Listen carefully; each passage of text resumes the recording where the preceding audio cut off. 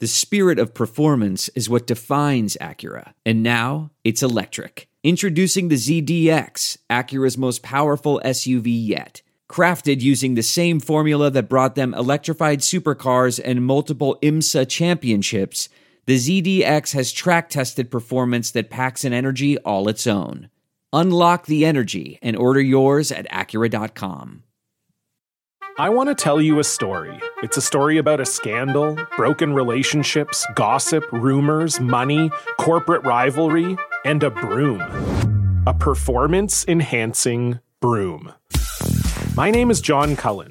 I'm a comedian, podcaster, and for 20 years, I was a semi-professional curler. And I want to tell you the story about how a single broom almost imploded the 500-year-old sport of curling. We felt like we were bringing a knife to a gunfight. It's the story of a superstar and his fall from grace. I was being dragged through the mud. It's the story of two brother entrepreneurs with a dream. I said, that's great news. It's a story of intrigue. I still don't understand why we want to keep his name secret.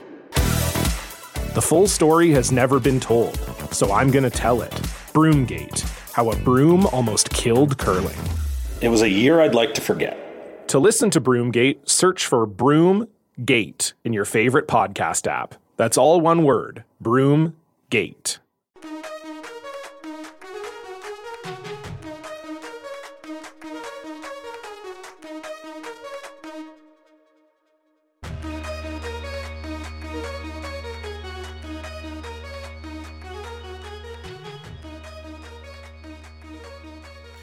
My name is Haig Balian, and I'm with Mark Dreyer. He is the China Sports Insider, and this is the China Sports Insider Podcast. This week, we'll talk about a proposed new law. This week, we will talk about a proposed new law in China that Mark's going to have to interpret for us. An ID controversy ahead of the World Cup in Qatar.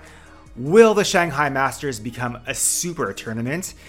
And then sports writer Jonathan White joins us from Hong Kong. Mark, how are you doing? I'm very well. Still excited for our recent podcast guest and friend, Zhou Guanyu, China's F1 star, who finally, has some good luck. We talked about this on the show last week, but yeah, finished 8th in Montreal. And drove very, very well. Qualified 10th. First time he'd qualified in the top 10.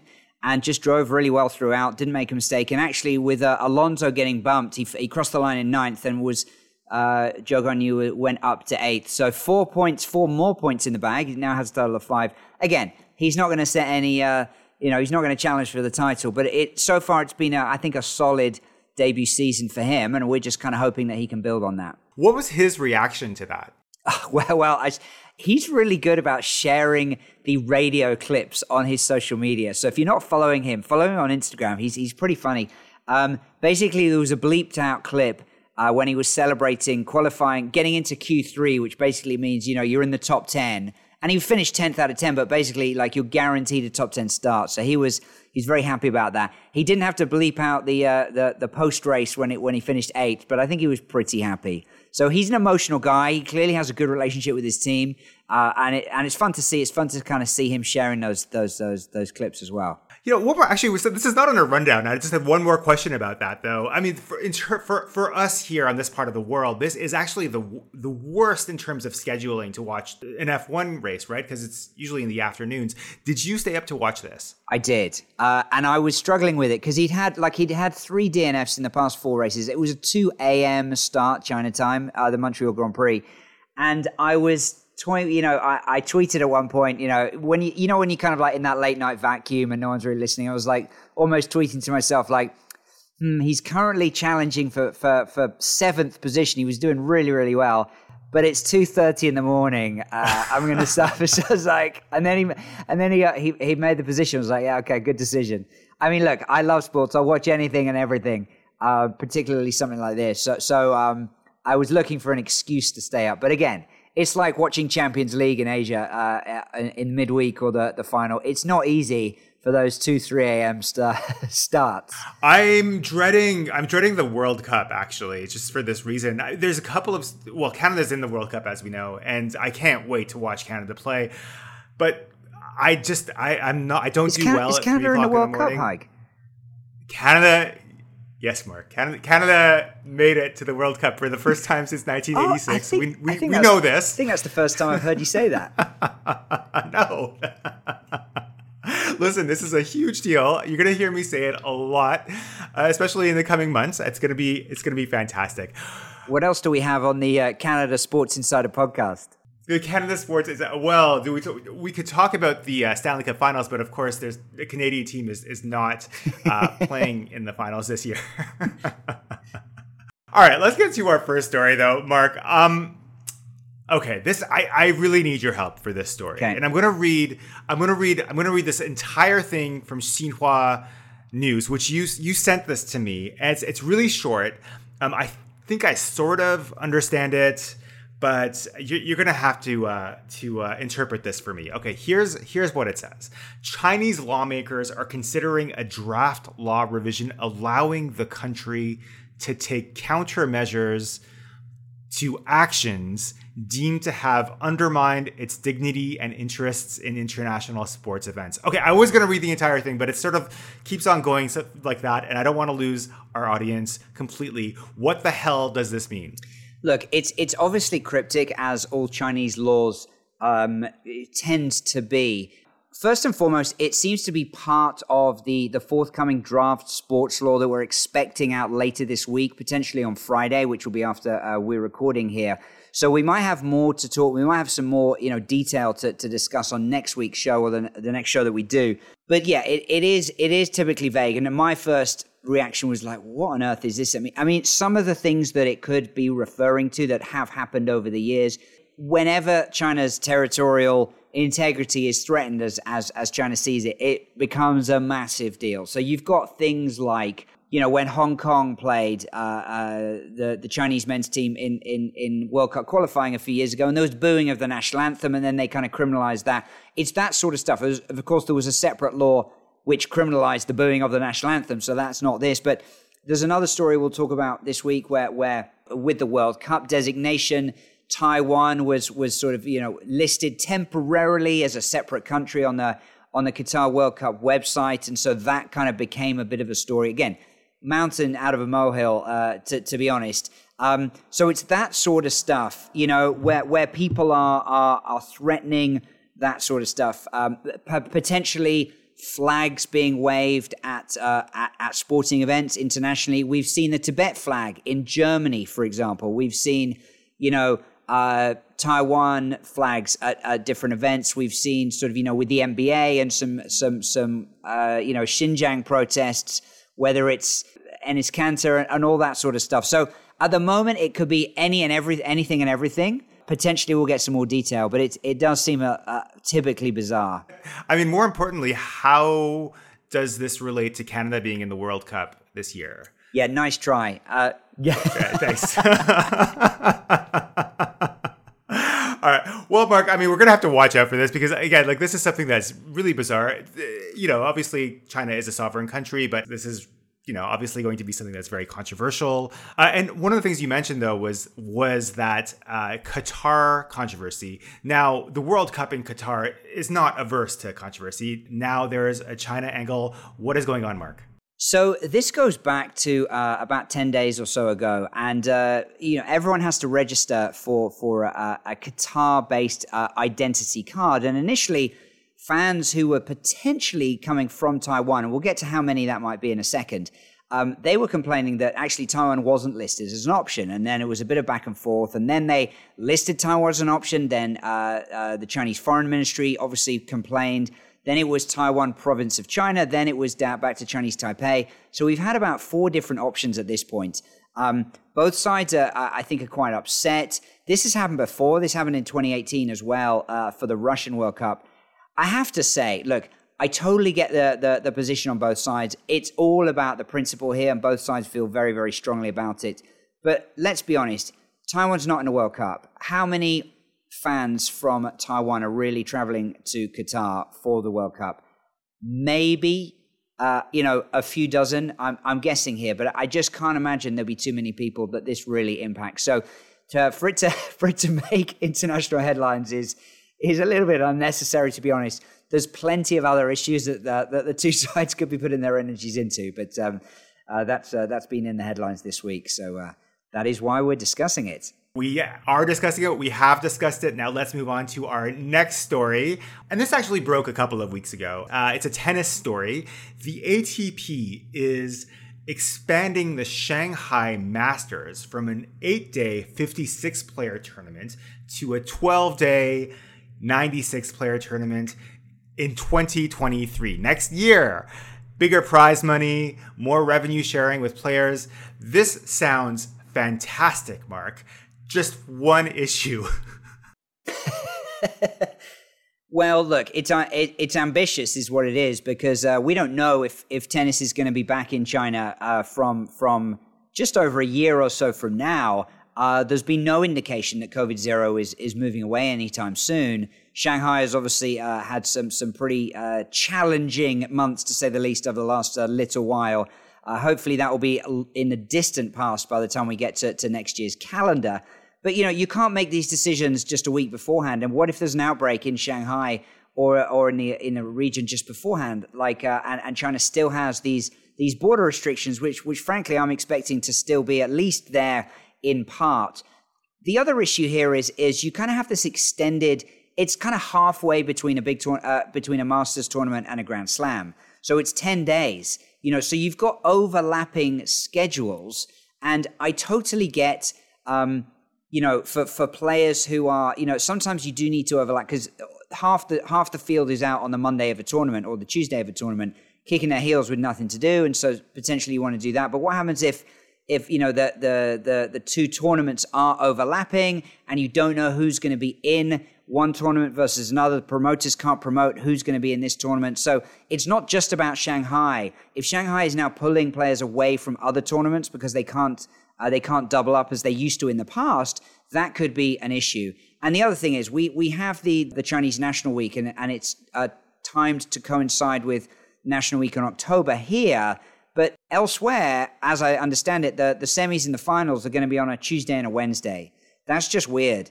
For a big tournament, for almost like a Grand Slam, like Grand Slam light, if you will, like having midweek finals and climaxes to tournaments.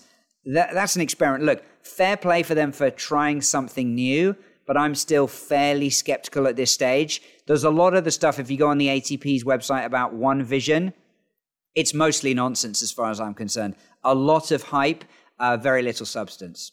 I mean, this is all hypothetical, obviously. I mean, just in terms of overlapping tournaments. But I mean, I guess one solution could be to make the China swing longer, just to have, the Beijing tournament come a bit later on. Right now, I think it comes like directly after the Masters. At that point, you're then talking about, you're getting into the political and the reputational risk. I mean, tennis in China with the whole Peng Shuai thing obviously has centered on the WTA. The ATP has basically ignored this, and they have not yet faced the backlash, which may still be coming. So for them to kind of double down on China, given COVID, given all the Peng Shuai stuff that we've previously discussed on the show, that is incredibly bold and frankly naive. They need to be back in China, getting the Masters back on the calendar before they think about lengthening it. But, we don't make the decisions. So good luck to them. But it's not going to be plain sailing for potentially at least two avenues. Okay, so Mark, before we get to Jonathan White, we are going to debut a new segment on the China Sports Insider podcast, which we are calling, for now, Tweet of the Week. Now, it's not going to be every week that we have the Tweet of the Week, but this week you do have one. What is it? So Chris Long is a former, I know him from my team, the Philadelphia Eagles. Big NFL star in his day, got pretty big following and pretty great engagement on social media and on Twitter. And he posted this question, which was pretty hilarious. He posted this picture the other day, and he said, "Visiting this bridge in 2023 and others, give me some must-see bridges." Now, lots of people were basically sending him, Golden Gate Bridge and all the sort of the famous one. And some guy chipped in with a picture of the Danyang Kunshan Grand Bridge, of course, in China, the world's longest bridge, he said, 102 miles long. And the picture that is there is basically just this huge long bridge over a massive expanse of water. Now, Chris Long basically retweeted this with the question, where do you shit? Which just made me laugh. It's like, and then a lot of people in the comments were like, yeah, so the kids are kind of, going onto the bridge, and as soon as you get like 1 mile into the bridge, they're like, Daddy, I need to go to the bathroom. And it was just, okay, it was a bit of a random China sports connection, but hey, it's a bridge in China, and it's a big NFL player talking about it. It made me laugh. I hope it does provide a chuckle to other people too. I hope so too. It definitely made me laugh. Now, if you have a suggestion for a tweet of the week, we would love to hear it. So hit us up on Twitter. You can find Mark at Dreyer China, Dreyer China, and you can find me at Haigbalian. That's Haigbalian. If you have suggestions for tweet of the week or anything else, we really want to hear from you. All right, let's head over to a place we've never been to on this show, Hong Kong. Jonathan White is a freelance journalist in Hong Kong. That's where he covers sports and other stuff. We caught up with him this week. I mean, Hong Kong definitely seems like it's going through a bit of a purple patch when it comes to sports. There was an op-ed in the SCMP this week by Ken Chu, who you'll know is, for people who don't know, from Mission Hills Complex, is sort of big golf sports complex, both in Hong Kong and also in Shenzhen and other places as well, basically saying, how great Hong Kong had done. Now, of course, he's going to take that line, but he did seem to have some arguments, qualifying for the Asian Cup, as you said, some great Olympic performances, basically overperforming. If you think about the size of Hong Kong, what is it? 8 million people or so as a basically a sporting nation or a separate sporting entity. What are the reasons for this, do you think? And can China perhaps learn some lessons from what Hong Kong's done in terms of its investment and the success it's got from there? It'll be interesting to see if China can learn lessons from it. I think that will be, the $1 million question over time. I think with the Olympics, it was a confluence of things. It so happens that you do get, generational talents coming together, and with the likes of Siobhan Hoi and Chun Ka-long, there was a little bit of that. Although he wasn't even potentially the most fancied fencer among them, but the fencing team was seen as doing well, and he'd always been pushing, towards the upper end of international competition. But for, former colleagues have said that they sent their kids to fencing years and years ago. And it just so happens that Hong Kong is a place where fencing and squash, things that you don't need an awful lot of outdoor room for have been popular. So that's worked out, I think, similar way with Siobhan and the swimming pool. These are facilities that are there. Looking at the AFC team, they were doing very well when Gary White came in.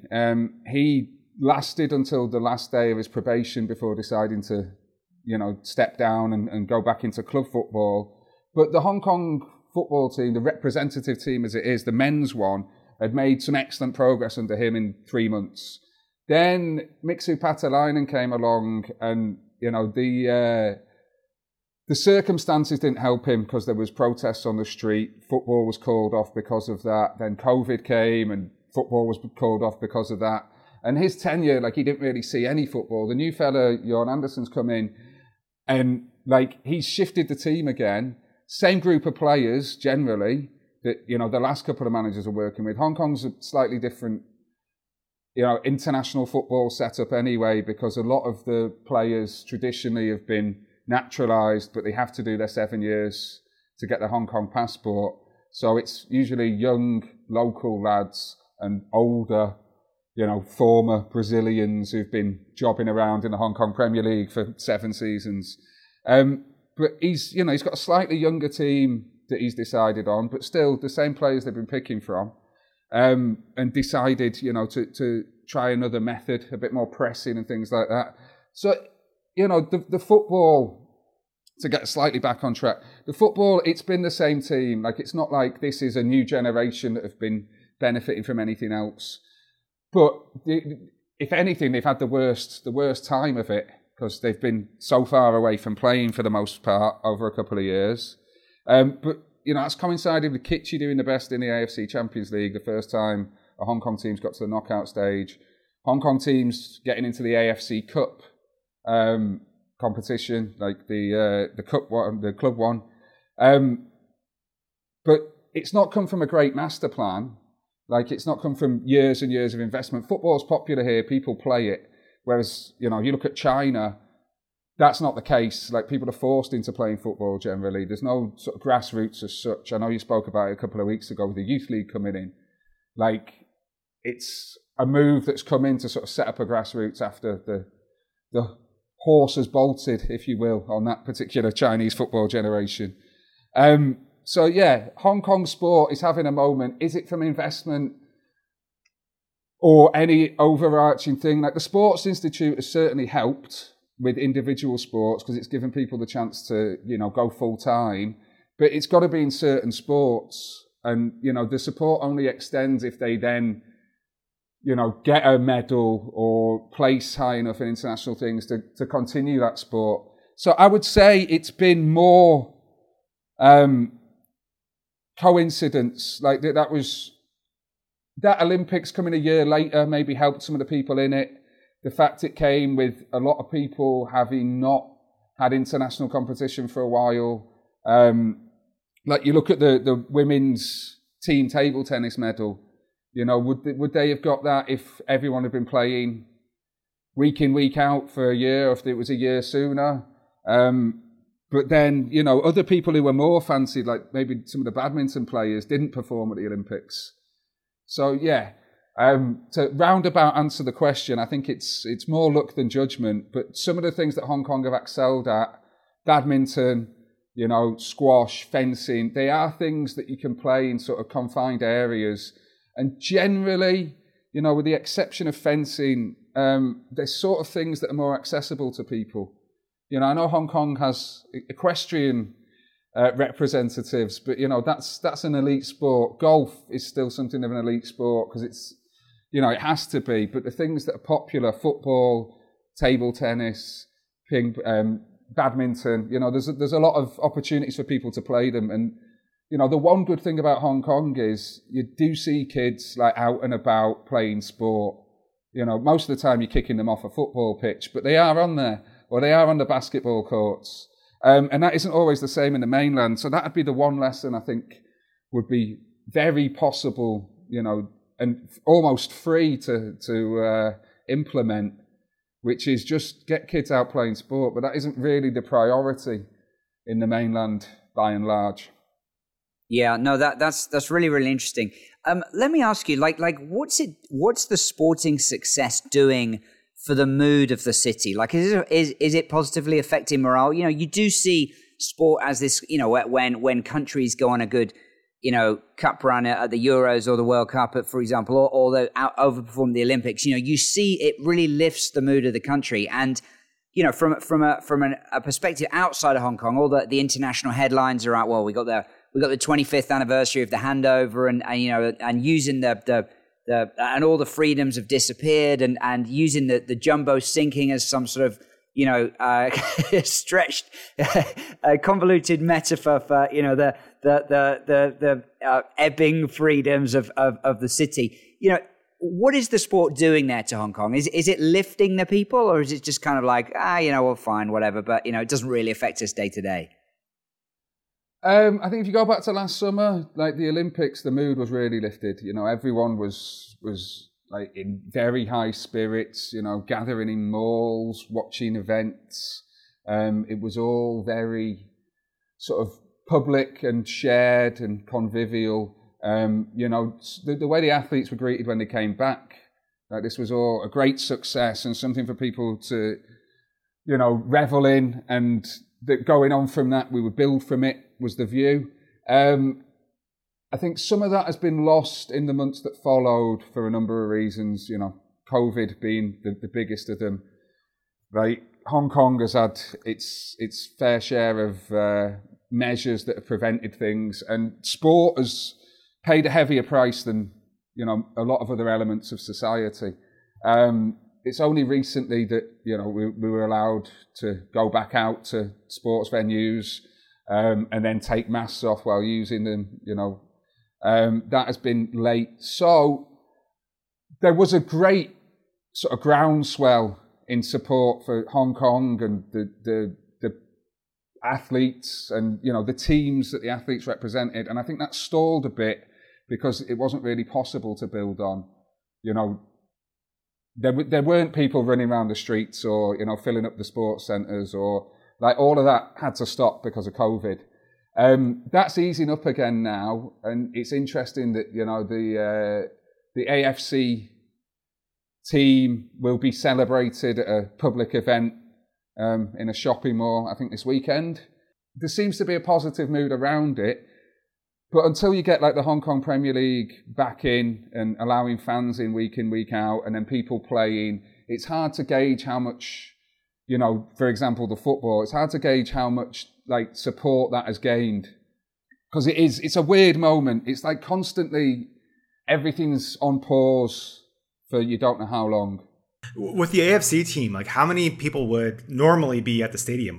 Yeah, the Hong Kong representative football team has been more popular than ever, arguably, in recent years. And that's because,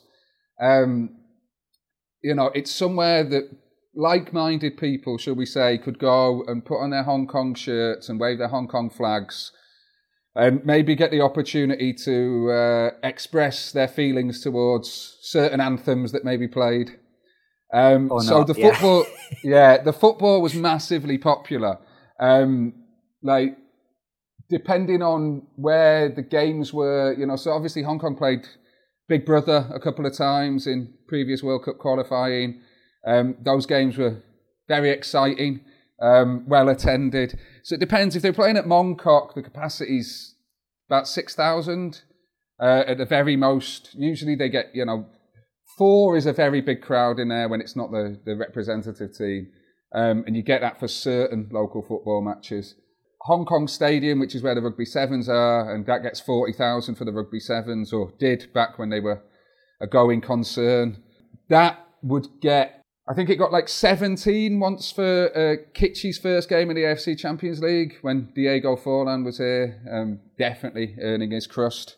And then it would get at least 10, 12 for the representative team. But again, when Hong Kong were playing home matches in those qualifiers, it was either the social unrest of the protests, and it was like a lot of that was filtering into the football stadium, and the police presence was very high, and it seems like there were some limitations on tickets, and not everyone wanted to go and be in a crowd there. And then COVID just completely disrupted anything.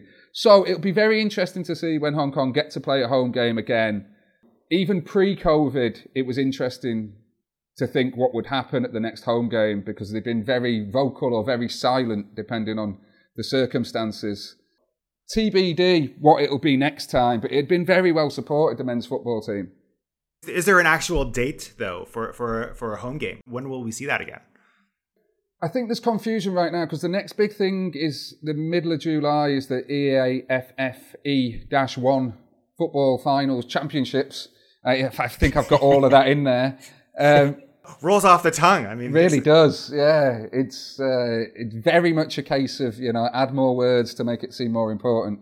That's taking place in the middle of the summer, and then there should be, there's that one other international window before the Qatar World Cup, I think. So it depends what they get there, but they won't have qualifiers for anything, so it'll be friendly matches.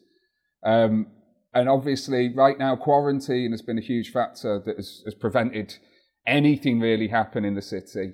And until that changes, it's more likely the team will travel out and then potentially play 2 matches somewhere else than convince another team to come in. But even like that AFC team, they've not all come back because some of them tested positive. They flew from India having tested negative, and then wherever they landed next, I think it might have been the UAE, they were testing positive, so some of them were held back. And it's that kind of chaos. Like the women's team had a similar predicament when they went for their AFC and World Cup qualifiers. Half the time they don't know where they're going because obviously different countries' restrictions and then spikes in cases, things are getting moved around. It just seems a logistical nightmare for the team to get anything organised, which puts this AFC qualification, I think, into even more context. Is there like a small group of Hong Kong, ultras or whatever you want to call it? Like obviously next summer, a year from now, we're still waiting on where the relocated Asian Cup's going to be. But with Hong Kong qualifying for the first time in 50-something years, do you expect a small band of the hardcore fans to travel? Wherever it may be, or is that unrealistic? Most definitely, yeah. I think that's entirely realistic. The football fans here are very passionate. Some of them are very passionate about football that, a lot of other people will turn their noses up at for the domestic game. Going week in, week out and being part of either the Kitschy Blue Wave or, the Lehman Ultras or whatever else it is. There's some very vocal support, very committed, and that extends to the national team or the representative team. People are talking about going, even sort of fair weather fans. There's been a lot of people asking me, where's this? I've just Googled it. It says it's not in China. No, it's not in China. Where is it? Well, we'll find out where it is. It could be South Korea or it could be Japan. There's a lot of options it could be. And they're like, oh, right, great. Well, I'll go there on my summer holidays. So I think there'll probably be, depending on where it is, there'll probably be a bit more support for Hong Kong. If it's in the summer and there's people on holiday and they can go and travel, taking, a couple of South Korean cities or a little bit of Japan, I think Hong Kong will do even better out of that than it normally would. Because the last tournament was the aforementioned EAF E-1, which was in South Korea in what was that, 2019? I think it was 2019, but it was that December and, it was brutally cold and still there were, a handful of hardcore Hong Kong fans who went to cheer the team on. So if you get an actual summer vacation out of it, I think there'll be decent numbers. They won't compare to a lot of the other teams, of course, but they'll be vocal and very supportive. Listen, a week away at Jeju or Tokyo or Seoul, I mean, that sounds fantastic. You mentioned being in the mainland earlier on, and how some of the differences that you saw here in terms of a lot of kids actually playing sports in Hong Kong, whereas you didn't really see that here on the mainland. Wondering, just as a journalist, what are some of the differences that you've noticed from covering sports here in China or in mainland China and covering sports in Hong Kong? Or are there any? The scale of the events in Hong Kong is often much smaller. And with that, sort of the ease of access and things tends to, the barrier drops a little bit. So Hong Kong, they're usually a little more pleased to see you. But it depends on the event. Covering stuff in the mainland is often difficult, even when you've got the right accreditation and everything. Mark will know better than me, but it's always... I remember going to the NHL in Shenzhen. Big event, even though it was meant to sort of have US access, which is, way different than we'd expect in Europe for journalists. It just seems like, everyone's a bit more concerned with nothing going wrong rather than giving you access to players or anything like that. It's more no than sure, what do you want? I got to interview Brad Marchand at the NHL, and that was because his former school teacher had got in touch with me and said, "Oh, I'm going, and I'll get you a sit down with him." I was like, "Okay, great," but that was completely at odds with what was already, it's a well-run event. Don't get me wrong, no criticism there, but the media access to it, the Paris Saint-Germain thing again in Shenzhen, which seems to be the host of a lot of these things, similar. You're very far away from the action, even when you're accredited, and it seems like it's a bit of a, nuisance for a lot of these teams being in China. And, it's slightly different when you get something like an international event where people are there for rankings points. Most of the stuff that happens in China in that regard with international teams is usually it's sort of pre-season stuff, they're not all receptive to a lot of the things you'd want, and I think that comes across. In Hong Kong, like when Manchester City were here I think they were the last team to do pre-season, back when such things were, still carrying on. The access was great in Hong Kong. They were really, really, really pro that. I don't know if it was the same when they were in China, but that felt very different to me, that they were sort of seeking access. There was press conferences with Guardiola and Raheem Sterling sat up there. I mean, it's interesting what you say there in terms of, the ease of access in, mainland versus Hong Kong. And for me, it kind of, it all goes back to the role of the media. In China, in the mainland, it's journalists are basically PR for an event, and international journalists, they operate differently. They want to actually ask some questions and kind of tell some interesting stories. And that might be negative just as much as it is positive. And that's obviously seen as a nuisance. So it's kind of like, why risk anything by organizing anything? And it's also sort of chain of command there. It's like, the person who's dealing with the media section is sort of many rungs down from the top. And what is the benefit for them arranging an interview that may or may not go well? And it is frustrating. It is frustrating for those of us who are basically trying to promote the wider Chinese sports ecosystem and industry, and basically just seen as an annoyance. I remember a story when Cedric Bakambu was joining Beijing Guoan, and you'll probably remember this, Jonathan. And it was just after the transfer tax being brought in to Chinese football, and so basically they were trying to find some loophole where they didn't have to basically pay double the fee, and it was a lot of money. And basically, it looked like he had kind of bought himself out. Some third party had bought himself out, and then he could then sign, quote, as a free agent. It was clearly trying to circumvent the rules. Whether legally he had a case or not, it was clearly against the spirit of the rules. And no one in Chinese media was asking questions. And I reached out to a few Chinese journalists, and maybe I was a bit naive. I was sort of saying, like, why is no one talking about this? Like, why are we not basically saying, like, this is an obvious just farce? Like, whether or not you believe that the transfer tax is a good thing or not, like, they're clearly trying to get around it on all sides. And then the CFA basically kind of covered it up and said, well, the tax has been paid, but we're not going to tell you how much. It was all just kind of brushed under the carpet.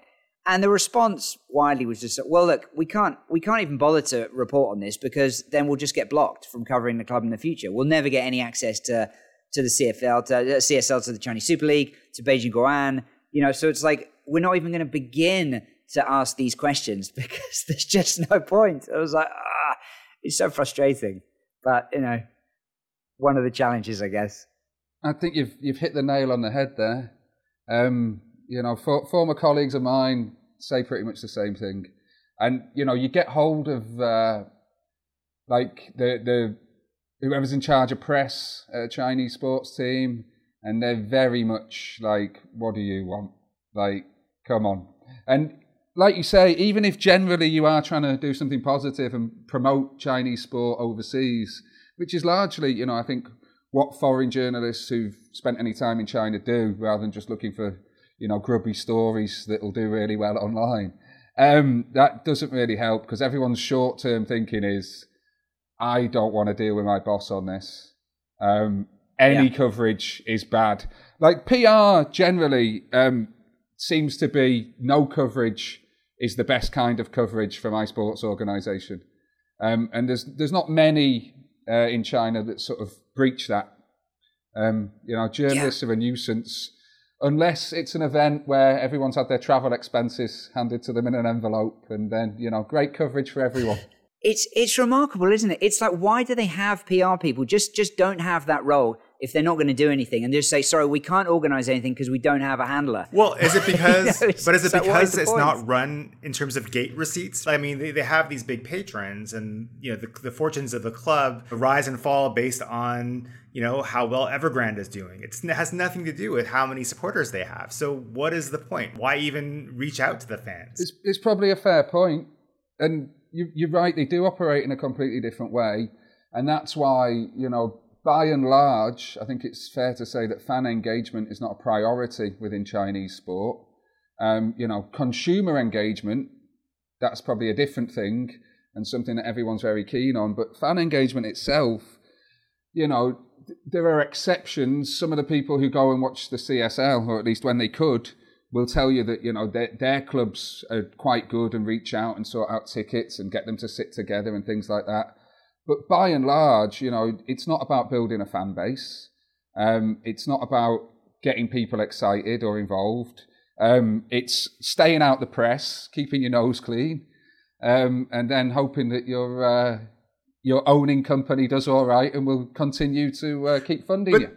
But isn't that like that's how it seems to me too? Yeah, absolutely. I mean, it's I was at a talk a few months ago, maybe it was a year ago. We were talking about censorship in China, and somebody mentioned we were talking about the arts in China, and somebody mentioned a concept I'd never heard of called the anaconda and the chandelier, and that's censorship, and that's what's preventing a lot of art from being exported outside of China, because it's this limiting factor for a lot of artists, right? If you can't say what you want to say, if you can't do what you want to do, no one's going to take you seriously outside of China.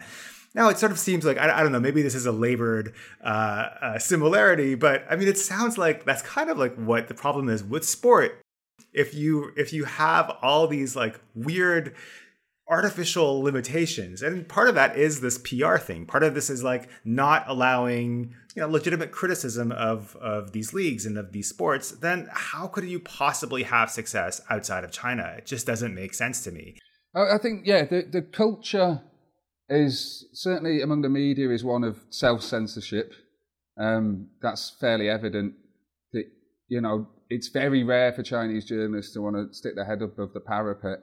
And even I remember going to the snooker years ago, probably 2008, 2009 in Shanghai, and you'd get a press conference, and no one would even ask any questions.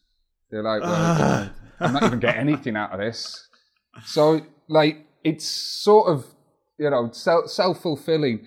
I think an interesting example would be the CSL. 2016, when the world was looking at it, when it was making, sort of world, not record, but certainly up there, Asian record bids, top 10 in the world for the players. It was an ideal opportunity for what were big companies that owned it in the CSL and the CFA to say, right, well, we're making a global product here. This is something we want to push. Okay, it ended up on Sky Sports for a season, maybe two. But it wasn't really pushed. There was no sort of push the same way that the J League has done or the K League, reaching out into English, maybe into Spanish as well. Where are the markets you want to do? The Portuguese, there was a lot of Brazilian players coming. There was opportunities. There was certainly journalistic interest. There was, consumer and fan interest in these overseas markets. And the answer was, let's not push it at all. Maybe if we ignore them, they'll ignore us. And I think there's a lot of that with all sort of sports in China. And there's probably some confusion, when these overseas sporting bodies come in as to exactly how this is going to work and what's going to happen. And I can't imagine that they're ever completely prepared for how it's going to go when they get to China. So, Jonathan, before we let you go, what are some of the best stories that you've covered, or maybe the best memories that you have from behind the scenes of covering sports in China? And I know you went to the World Cup in Brazil, just from your time in this part of the world over the last decade or so, what are some of the highlights as you look back? One of the biggest highlights was actually before I started doing this full time, which was back in the Olympics in Beijing in 2008. The town was very different. I think that was, you talk of an Olympics legacy, never mind the legacy. During the Olympics itself, I thought Beijing was a buzz. It felt like a completely different place. It felt like, a global city. Everyone was in a great mood. It was quite interesting how many tickets some of the grandparents outside had to sell. But everyone seemed to be interested, even if it was just to get their little money from selling tickets to the Javelin or whatever they had. But I remember being out in Sanlitun, and we bumped into John Drummond, Right. And he was like, my friend was like, oh, you know, I've just run a marathon. He's like, you're an idiot. You know, the first fellow who did that died. And I thought, this guy's all right. And then we were like, let's have a race. Luckily, he wouldn't race us around the back streets. But it was that moment, you know, when the Beijing Olympics was meant to be seen as sort of China's coming out party to the world, as it was, you know, so often billed, it really did feel like that. Yeah. And that, I thought, was, you know, probably one of the most interesting times. Like, even, you know, just going and seeing some of them Paralympic stuff, like the murder ball live, that was absolutely wild and really eye-opening. Since then, you know, I think there's a lot of things happened, for good or bad. I'm not sure my memory remembers all of them, but the Beijing Olympics sticks with me, and I think it will for a long time. How can people get in touch with you? Get hold of me on Twitter @JMAWhite. Always available. So, yeah, reach out there. Great. And then we will put that on our show notes for sure. Thank you so much for coming on, and I hope we can talk again sometime. Thanks for having me on. It's a pleasure, chaps. Great to chat. Thanks, Jonathan. Thank you to Jonathan White. That was a lot of fun. Summer's coming up. That means a little bit of travel. What does that mean for the show? Mark? Well, we're both going to be kind of crisscrossing over various parts of the world, potentially meeting on the other side of the planet. I'm very excited about that. I know. But yes, we're going to have a few interviews coming up, perhaps not quite on a weekly basis, but we will keep providing you with, bringing you as many interviews as we can over the next few weeks, and hopefully resume normal service as soon as possible. Absolutely. I'm looking forward to the summer. I hope you're looking forward to the summer. Thank you so much for listening.